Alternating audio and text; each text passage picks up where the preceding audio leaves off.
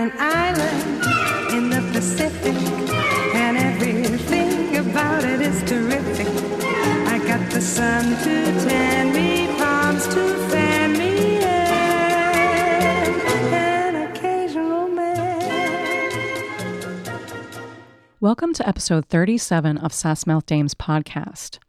In Barbara Stanwyck's early pictures, when she launched into one of her get-outs, the name she gave the moment in a scene when she tore strips from a man, the right side of her mouth would curl up. Stanwyck's lip would peel back from her teeth in a crooked snarl.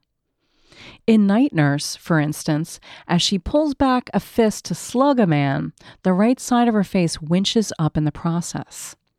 In Babyface, when she turns into an acetylene torch after her deadbeat father reprimands her for braining a lecher with a bottle of beer, once again you can see her mouth heave up to the right side. She hated it. On the set of Ladies of Leisure from 1930, her first picture with director Frank Capra, he noticed that one day on set she changed her natural performance. He could see her holding back and correcting herself. Stanwyck was too aware of her mannerisms. Something was lost. When he spoke to her about it, she explained that she had seen the rushes and disliked the way her mouth looked. Stanwyck recoiled from seeing her crooked snarl on the screen. When you see her mouth twist, though, you know the great floodgates of sass are about to open. It makes her look like an unvarnished dame from Brooklyn named Ruby Stevens, or that's probably how Stanwyck viewed her natural reaction. Capra didn't want her to be self-conscious about her looks. He took the most direct path to reversing her new technique. He told her not to watch the rushes. He quietly rehearsed with her and walked her through her marks on the set. Barbara Stanwyck gave it all, gave her best on the first take, he realized early on. She burst forth and let the wave of emotion crest on the set. She didn't improve with multiple takes. She only had so much emotional energy to expend, and like a battery would run down if overused. Capra may have succeeded in using his authority as a director to control how she emoted on film, but you can be sure that in the back of Stanwyck's mind, she worried over the snarl, the uneven gape of her mouth. By 1934, in Gambling Lady, she had mastered control over her mouth. The lopsided snarl disappears entirely. But the intensity of her emotional ebb and flow does not diminish one bit. Her delivery now adheres to photogenic results. Her mouth gains a new symmetry where neither side moves independently. Barbara Stanwyck was the queen of pre-codes. Stanwyck burned the marks on the floor that every other woman tried to match for intensity of delivery. Capra wasn't kidding when he called her the greatest emotional actress the screen has known. Gambling Lady was the last picture she made before the production code was enforced from the Hays office starting in July 1934. Stanwyck's performance in Gambling Lady proves how much she learned and grew as an actor, not just in controlling her facial muscles. She's the successor to Garbo's gallantry, the type that she showcased in the character Diana Merrick in A Woman of Affairs from 1928. In that picture, Garbo's referred to as a gallant lady, and men call her a gentleman. That's what Barbara Stanwyck could be called as well as Lady Lee in Gambling Lady. Just like Garbo, Stanwyck plays a character who carries on with such dignity despite the low opinion of men who are mistaken. Stanwyck's character Lady Lee embodies the ideals of sportsmanship, fair play, and honor. The whole plot turns on her character's ability to live by her word, even if it means she has to give up the man she loves or anything else. Lady inherited a resolute ethical code from her father, the last of the gentleman card sharps. He's played by Robert Barrett, who just so happened to play Barbara Stanwyck's father in Babyface. He's a far remove here from the man who trafficked his 14-year-old child into servicing men in a speakeasy. In this picture, he's so honorable that he would rather die than inconvenience his daughter. Lady's motto is, I figure there's only one way to play the game, and that's to play it straight. She applies it to the gaming table as well as mating rituals. When Joel McCrea asks if she's holding out for marriage, she lays her cards on the table. When men think the worst of Barbara Stanwyck's character, she doesn't give out to them. Viewers are expecting and primed for her big get-out scenes, but they don't materialize. Stanwyck proves that she doesn't need to breathe fire to hit an emotional arc. In fact, it's more devastating when she keeps her mouth closed and simply absorbs their lousy estimations. Her character is so familiar with men who harbor low opinions that she doesn't waste her time arguing the contrary. She has to preserve her energy for bigger things. Lady Lee's moral compass remains set for true north, even when men assume the worst. Maybe because she handles large sums of money for a living, men think she only cares about money or that she can be bought. When she asks for a job playing cards for the syndicate, the mob boss agrees to take her on and pays her a stingy 10% of the winnings. But he fails to honor her code, which makes no allowance for cheats. He sends a so-called bodyguard along with Lady, a man strapped with hidden throwaway cards. The syndicate only cares about money, not fair shakes. C. Aubrey Smith plays Joel McCrea's father. He's a big society guy who has a taste for gambling and knew Lady Lee's father and herself. He comes across as a total gent until he makes her the offer of $50,000 to walk away from his son. Lady fails to bristle. After she turns him down, he asks her to cut cards for his son Gary. Lady begins to draw the line, but then she goes with the cards and wins the tall drink of man water in a gentleman's agreement. Later, though, C. Aubrey Smith is so taken with her that he gallops down a staircase to go and fetch Lady, not too shabby for a pensioner. When Gary attempts to forbid Lady from bailing out her friend Charlie, played by Pat O'Brien, she doesn't waste time denying his untoward suggestions about having Charlie as a pal. She just quietly gets the job done. Claire Dodd is perfectly cast as the heavy. She's like a blonde Gail Patrick at her best when playing a spoilt brat from society who is hell-bent on stealing another woman's man. When Claire Dodd swans into Lady's house and has the temerity to insult her, it's a wonder she leaves with any hair on her head. Before Claire Dodd's character Sheila takes her leave, she asks her, "Why don't you show the doctor those little card tricks?" and outs Lady as a professional gambler. Rather than scalp the society dame or pummel her fists into that glossy face paint, Stanwyck's character takes the high road. She uses skill to put Sheila in her place. Lady invites Sheila to try her luck with the cards. The rich girl's stubborn, maybe because her position in society has lulled her into believing that luck is always on her side. By the end of the game, Stanwyck piles all of Claire Dodd's jewels into a handkerchief. Outraged, the society dame is a sore loser, flummoxed in disbelief that it was for keeps. Later, after Lady has paid the bill for Charlie and Gary wants to know where she got the money, she snaps, "I pawned Sheila's junk." That line lands right on the nose for me. It isn't meant to be a big deal, I suppose, but it says everything about Stanwyck's character. She may be dripping in finery and married to old money, but she doesn't attach any real value to it. People matter most to Lady Lee. She wants to help her friend out of a jam. Pat O'Brien is one of my favorite men in women's pictures. He's a mug. He knows he's a mug. But he's not only true blue, he rises above what we expect. He's utterly besotted with Lady and is gutted when she turns down his marriage proposal. Viewers have no doubt he would kill for her if necessary. Unfortunately, he can't compete with swoon merchant Joel McCrea.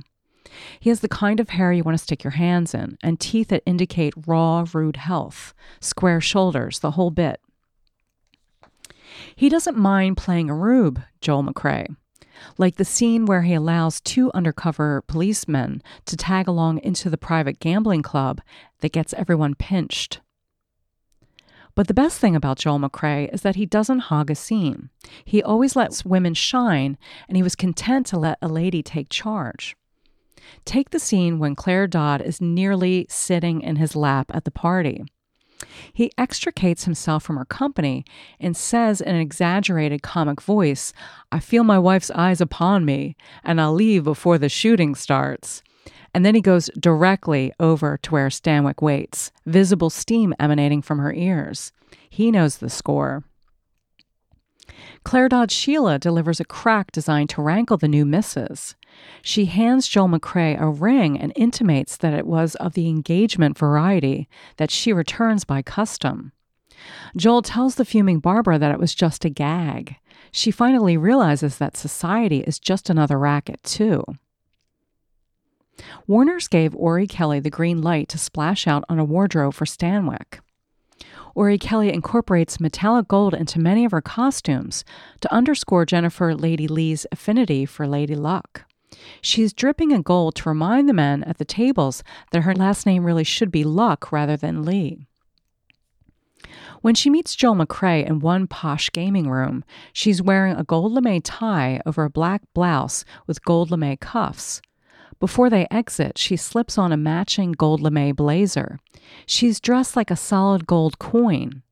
It's the best ensemble for a woman who plies her trade as a favorite of Lady Luck. She's money. Lady Lee has luck, talent, and integrity. Her character is a money magnet. Anytime she sits down with cards at a green felt tabletop, she amasses a pile of chips. She's level-headed about her card dealings. She's not greedy and she's not romantic. The gold blazer says she's a businesswoman. She wears a formal evening attire to bet with men one night, but she's not there for them to ogle when she wears a black evening gown laced at the shoulders that has a plunging neckline. But underneath that, she wears a turtleneck, ribbed for her pleasure. Stanwyck's turtleneck under a fancy gown shows that she isn't dressed for seduction. She isn't there to get their attention. She's there to earn a living. She hasn't a minute to spare to worry about men having a peek down her dress. Like the rest of us, she's trying to repurpose something in her wardrobe by moderating the neckline, like when I button a cardigan over a low-cut dress for work. Only Barbara Stanwyck could wear a tiara to play poker and not look like she was giving you the high hat. She wears it with a gold capelet over a gown, and it looks stunning. One scene makes her look as though she raided Marlene Dietrich's wardrobe for a Duchess satin gown trimmed in marabou. She sports so many fur-trimmed sleeves, one of Ori Kelly's specialties. She even has an ermine bandolier with matching hand muff for one of her encounters with man-trap Claire Dodd. Barbara Stanwyck gambled on screen several times. I don't mean that metaphorically, like when she gambles that men are suckers, such as in Babyface or Double Indemnity, or when she gambles on a fresh start, such as the mail-order bride in The Purchase Price, or when she takes a dead woman's ring to assume a false identity and no man of her own, or when she performed dangerous stunts, like in Forbidden or 40 Guns. I mean when she plays an actual gambler. After Gambling Lady, she played a card sharp in one of her most beloved pictures, The Lady Eve. While men were too busy drooling over Lady in a crop top, she empties their pockets over cards. Eve says, "I need him like the axe needs the turkey," which is a tidy summary of the power dynamic she shares with bumbling Henry Fonda. In the opening of The Lady Gambles from 1949, a man calls her to kiss on a pair of dice for good luck. She bends over the calamity cubes and purses her lips with enough erotic heat to melt them to dust. She follows it up with a grimace that tells you everything you need to know about her character's gambling addiction. Look at the scheming face she makes when she hollows out a pack of cigarettes to disguise a camera so she can get pictures of the layout of a casino. Barbara Stanwyck always had a trick or two up her sleeve. Maybe that's why she was adept at playing someone who lives for a game of chance. In one of her many, many acting lessons she bestowed on her second husband, Robert Taylor, she told him that you have to keep giving the camera something new. Once you stop, you're through as an actor. The truth is that Barbara Stanwyck could have worn a blindfold to hit the marks in Gambling Lady, but she doesn't check out or phone it in. She's present in every moment. The double take she makes when she first claps eyes on Joel McCrea, brilliant. The look she throws when she sees that Claire Dodd is nearly in Joel McCrea's lap, you could use it to dust crops. If she learned how to be a gambler in 3 weeks, you know by this point in her career, at the end of the pre-code era, she was a complete professional and master of the craft. You can find Gambling Lady online, Google it with ok.ru, and it'll come up. I'll close the episode with a passage from Victoria Wilson's wonderful biography, Barbara Stanwyck, Steel True, 1907 to 1940. Barbara was still recuperating from her personal appearance tour. Her contract with Warner, extended because of the tour, was due to expire the 3rd week in December.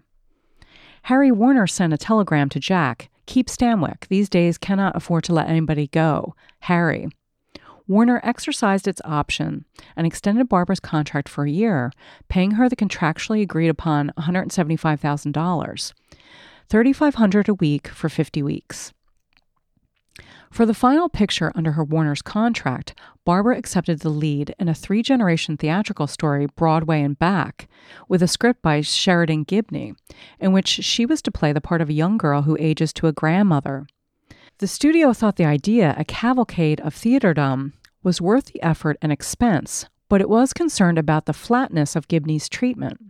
Of concern as well was the similarity to Metro's March of Time, released as Broadway to Hollywood, from a story and directed by Willard Mack. The picture followed a performing family from vaudeville's heyday to their Hollywood triumph. Barbara decided to turn down the Gibney script. Wallace next offered her Blood of China as the part of a Chinese girl. 3 months later, the script was still being written. The studio took note of the many doctor pictures that had recently been made: Emergency Called, One Man's Journey, Aerosmith, The Crime of the Century, and offered Barbara its own medical story, a picture called Dr. Monica, that would go into production in early 1934. Barbara rejected it. Warner sent it to Kay Francis, who agreed to do it. Wallace looked over the gambling pictures around, including Street of Chance, No Man of Her Own, and Showboat, and offered Barbara Gambling Lady, based on a story by the screenwriter Doris Malloy. Malloy, even before writing the story, thought Barbara ideal for the part of Jennifer Lady Lee, a female card shark who goes in the most elegant society circles and wins on the up and up. Lady Lee is the daughter of a legendary straight-shooting gambler, the last of a dying breed. To write the story, Malloy had visited undercover games up and down the Pacific coast, talking with professional gamblers and racetrack habitués. Wallace budgeted the picture at $235,000 and assigned Henry Blank as its supervisor. Archie Mayo was the director. Wallace borrowed Joe McCrea from RKO for 4 weeks to play opposite Barbara as the society boy she marries, and hired C. Aubrey Smith as McCrea's elegant gambler father, who falls fast under Lady's spell.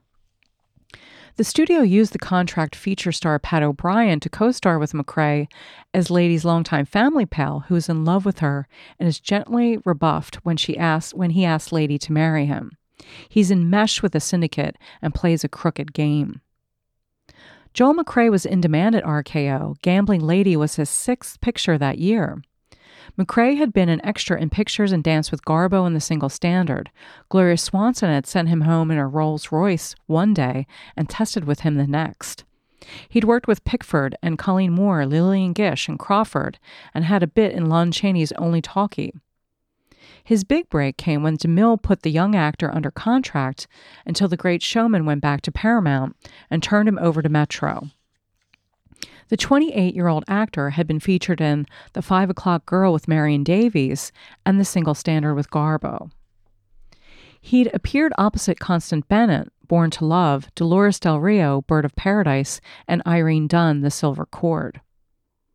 Louis B. Mayer let McCrea's option lapse, and William Randolph Hearst wrote, "Dear Louis, you just dropped an all-American boy who Miss Davies and I thought had great possibilities. I just want you to know that I don't approve of this action. In my business, running 300 newspapers and several other businesses, we never hire anyone without thinking that they have possibilities, and we never let them go until we've found out whether they do or not."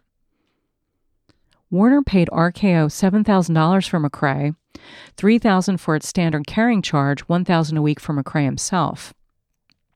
Aubrey Smith was paid $2,500 for 2 weeks of work, and Pat O'Brien, who unhappily agreed to share billing with McCrae, got $7,500. Barbara was paid $50,000. For the part of Lady Lee, Barbara, who was neither a card player nor a gambler, had to learn how to deal and shuffle as a professional.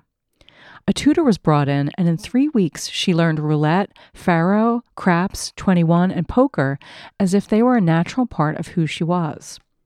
She used her imaginative powers to get into the nature of the game and chose to play Lady Lee with the lightness, grace, and skill a master card player must have. Gambling Lady was the first picture in which Barbara's wardrobe by Ori Kelly was extensive and lavish. Kelly had designed costumes in New York for Schubert and George White Revues before designing costumes for Warner Brothers. In 1932, beginning with So Big, in which she dressed Barbara in the plainest of hopsack. The clothes for Ladies They Talk About were almost as simple. For Babyface, Kelly's third picture with Barbara, the clothes were luxurious. With Gambling Lady, her wardrobe was extravagant. In the picture, Barbara wears at various times a chinchilla-trimmed cape, a beaded chiffon gown with scrolls of bugle beads, a white velvet nap of oriental cut, and a satin dress negligee trimmed on the neckline with a fan-shaped train and bands of pink marabou. Kelly also designed for her a suit of wide wale cloth of cadet blue with royal blue georgette and gold threads in a horizontal stripe. She looked equally glamorous in Kelly's black crepe 5 o'clock two-piece gown and wedding dress of off-white panne velvet with a cowl clipped at the neckline with brilliance. She wore the clothes well, except her waist, which became problematic in the noticeable width of her seat with her back to the camera. During the first days of shooting, a stills photographer was called in to take pictures of a scene at a gambling table. The photographer began with extras, then photographed Aubrey Smith, Barbara, and Pat O'Brien, all Warner players. McCrae, on loan out, figured nobody would care if he was photographed and left for lunch. When he got back, Barbara said, "Where the hell were you? For stills, where the hell were you?" The crew watched and listened, including Mayo and George Barnes, the cameraman. "You think just because you're tan and pretty you can come here and coast along? You think this is a picnic? When I was doing road shows, I'd be sweating so much I'd have to go in the men's room on the train and take my chances taking a shower so I'd be ready to go on and perform again when we got to the next town. I'd sleep sitting up in coaches. That's what you call a trooper." McCrae apologized. "Well then, get off your fat ass, California sunshine boy, and do it." Joel McCrae was strong, beautiful, athletic, born and bred in Los Angeles. He'd grown up a California golden boy, delivering newspapers to Valentino, William S. Hart, Sessue Hayakawa, and Wallace Reed. He had attended Hollywood School for Girls with the daughters of Louis B. Mayer and Cecil B. DeMille, with classes outdoors under oak trees, even in a tree house. Barbara could have had McCrae fired from Gambling Lady, but instead she took the time to teach him what was right and what was expected of him. Afterward, they went into a scene in which Barbara as Lady tells McCrae's father, Aubrey Smith, that she loves his son.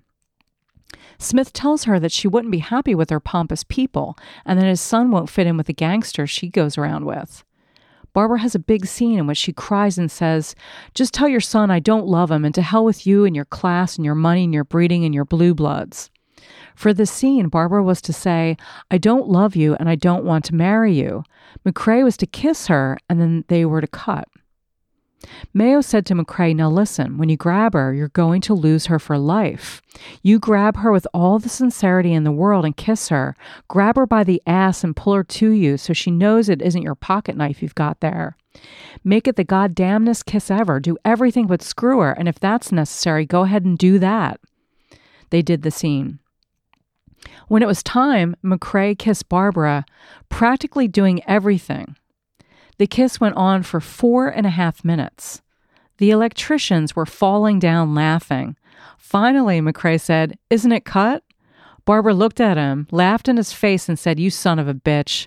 Then she grabbed him and kissed him right back in the same way, although the cameras had stopped running.